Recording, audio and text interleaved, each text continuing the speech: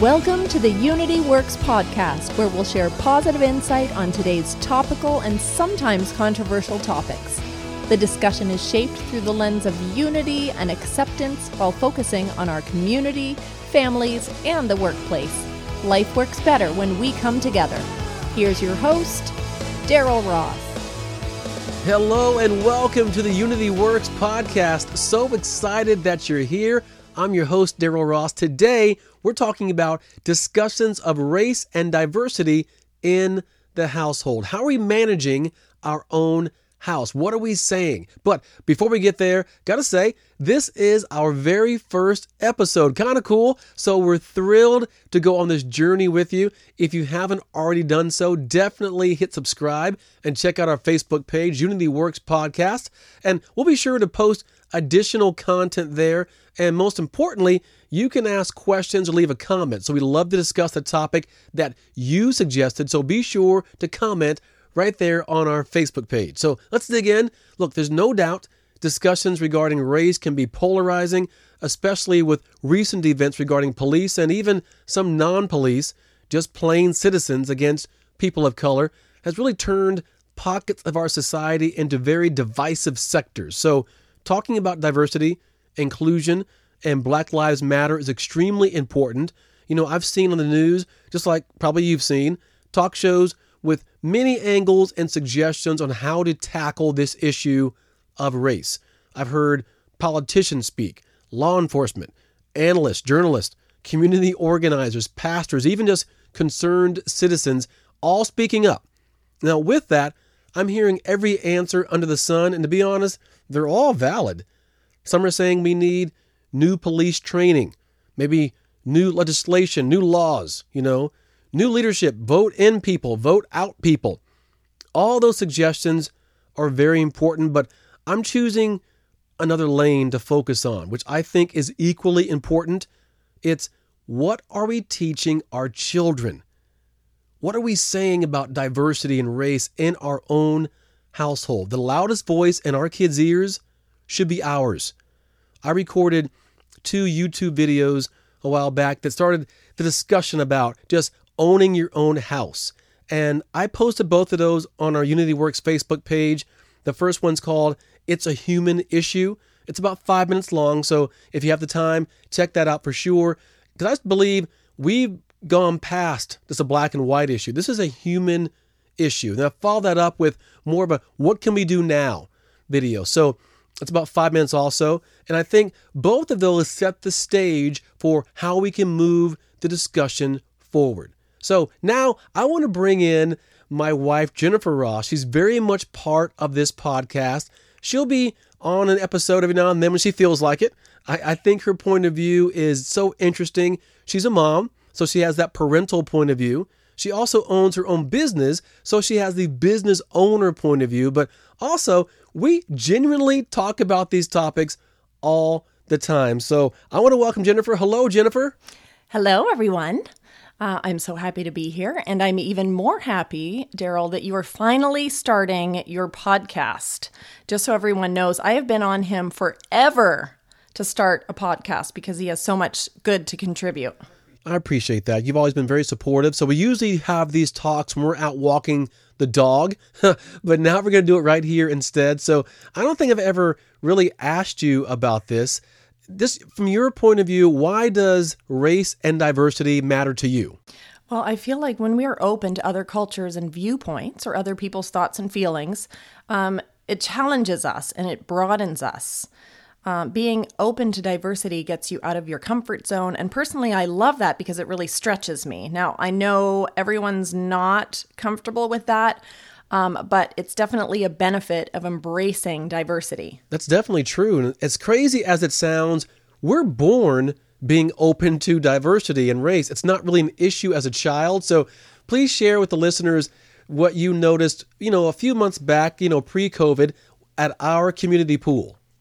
Absolutely. Now, this was pre-COVID, but I was sitting on a lounge chair watching our daughter play with her friends in the pool.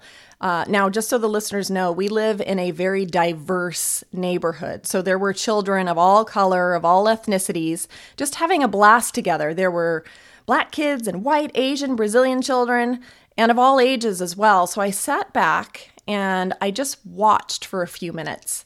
You know, the little ones were over in the splash pad area, just splashing and playing together. And then the older kids were in the deep end diving, for dive sticks. And there were some kids throwing a ball back and forth and whatnot. And I just really enjoyed watching them. There were no worries at all. They were just having a blast together. They weren't thinking about race or diversity or who was what. And it dawned on me, of course I knew this, but in that moment it really hit me that racism is definitely learned. We are not born with any racist tendencies or feelings. And that morning it just really hit me like a rock and brought me a lot of joy. Yeah, it's kind of funny. We remember back in Virginia when Jasmine was in preschool, her teacher was teaching the class about diversity and the differences between people and races. So she brought in a carton of eggs that she dyed different colors, blue, brown, red, black, yellow. And the learning point was, although all the eggs look different on the outside, you crack the egg open, and of course they're the same on the inside. And that's a great learning point for a child. And honestly, I think we need to go back to that. I'm suggesting that all families talk to their kids about race and diversity. And here's the thing.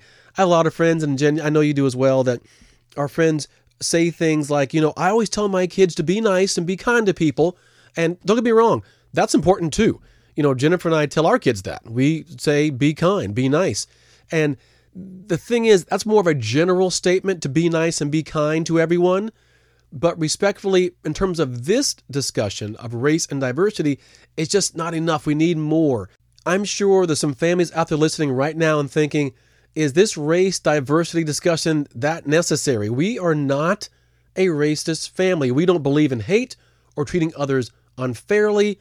And I totally understand that. I know many families out there, white families, that don't have a racist bone in their body. So why do they have to dive into this race diversity discussion? So, Jen, what are your feelings about that? Is the race diversity discussion with your family necessary? Yes, it is absolutely necessary. We want our children to learn about these issues from us, and not just issues of racism, but anything that's a serious topic, a deep topic. We want them learning that information from us, not from kids on the bus or at recess or on social media for that matter. But I understand the challenge. Many of our friends have reached out saying to us they're not sure what to say sometimes. So Daryl, what are your thoughts on how people should speak with their kids or talk with their families? Great question. Yes, Jennifer and I both have heard from many of our dear friends, some white families that are like, I haven't said anything, not because I don't care, not because we're racist by any means, because I just didn't know what to say. Sometimes you kind of feel like I'm not a person of color or black, and I don't have a right to speak on this. If you feel that way, you absolutely do. And I can share this with you. You do not need to tell the entire history of the black struggle from the 1700s. That's not the point here. Now, obviously, if that's your passion and you want to take that deep dive, absolutely. Nothing wrong with learning more about the culture. But I'm not suggesting, and Jennifer, to talk to your family about the phrase superior race or master race, just plain superiority. That's where it starts. Matter of fact, I looked it up. I was curious if that was in the dictionary, and it actually is. They lean on superior race or master race, and it's a noun. And this is what the dictionary says. A people or nation, as the Germans during the Nazi period, whose members consider themselves genetically superior to all others and therefore justified in conquering and ruling them.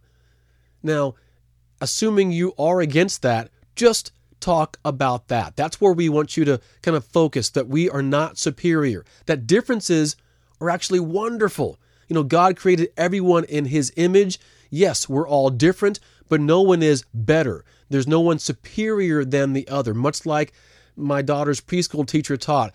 Different on the outside, we're all the same on the inside. Great place to start that discussion. And like Jennifer said, if it comes from you, now your kids aren't hearing about it on the bus, on social media. They'll have a foundation of what your family believes. So here are our 3 tips on talking to your kids. really about anything serious, as Jennifer mentioned, but specifically in this case about race and diversity. So number one, try a new setting to encourage dialogue. Now, hear me out on that. You know what most of us do? And to be honest, Jennifer and I have been caught doing this too.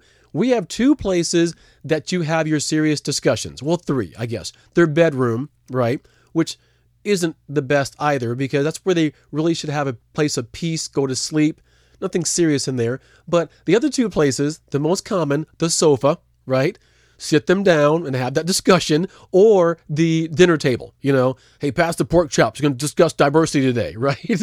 And so either way, kids come across and feel like they're being interrogated. I wrote a book called Be Extraordinary, The Teenager's Roadmap to Success. And part of that book, the research showed that kids just don't like that. So what I recommend is find a new place. If you can, you can't always, but if you can, a new place for those serious discussions. And it's really played out true in our lives. So Jen, share what you've noticed. When does our son, who's 13 by the way, when does our son speak to you the most about serious issues? Food. Ironically, for me, the way to my son's heart and mind is through food. So sometimes I will tell him, okay, come on, Jay, we're going to jump in the car and go get some food. Of course, he gets excited. We head to either Wendy's or Subway is his favorite. And that is when we have some of our best and very open conversations. He has opened up to me about all sorts of things when we're just driving in the car together. I will bring something up and then he'll just go. He's just very open during those times. Well, the funny thing is all of our kids have that in them. So if you're listening right now, think of your child and when they would speak up the most. Our son has one more time, and it's when he's playing a sport or an activity. We live with a large field in front of our house. So we go out there and throw the football, or in his case, his favorite, kicking the soccer ball.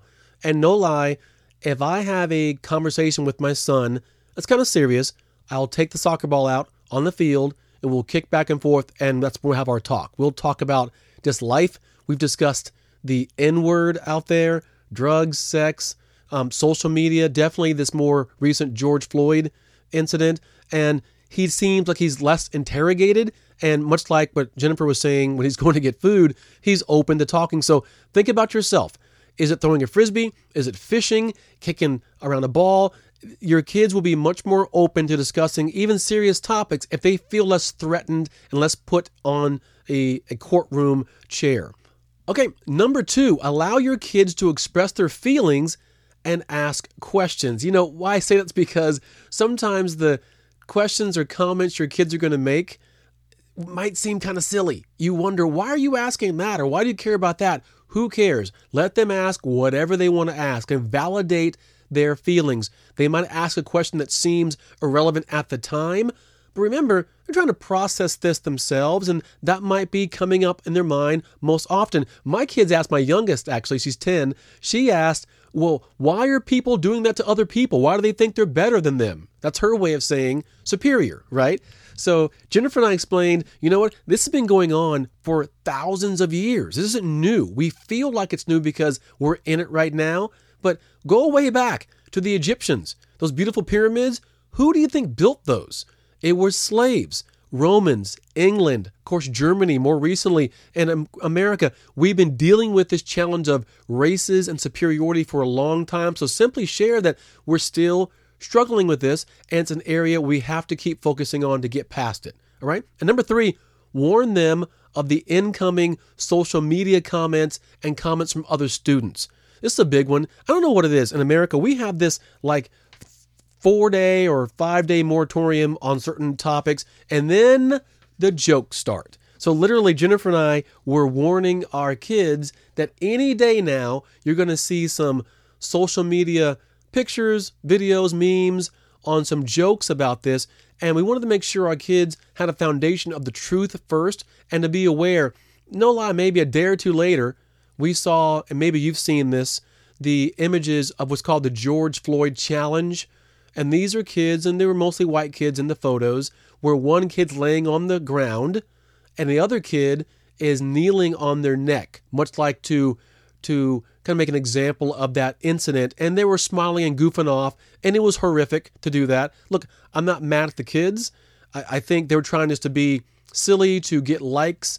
Obviously, they had not had their discussion with their families about this whole topic. But bottom line is that kind of thing is showing its face. And I wanted my kids to be aware of that. So I want your kids to be aware as well. Now, if I saw it, that means my kids could probably see it and your kids may have already seen this. So make sure, have the discussion, whether it be a friend of theirs sending a text or a comment, or they see it in social media, having awareness that this is a serious topic and that we should really be on top of this. Now, speaking of social media, a few weeks back, the Stop Hate for Profit campaign was launched, and it was pretty impressive because I hadn't heard about it originally.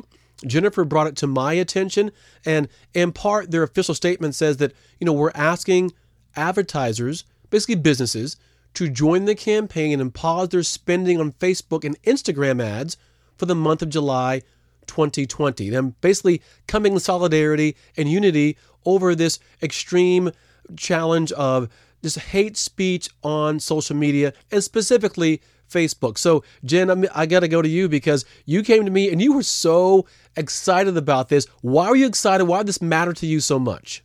I was so excited about this article. It was so refreshing to me to see large corporations and businesses coming together to stop hate speech. I mean, there were companies like Starbucks, Ford, Hershey, Verizon, HP, and the list goes on and on and on.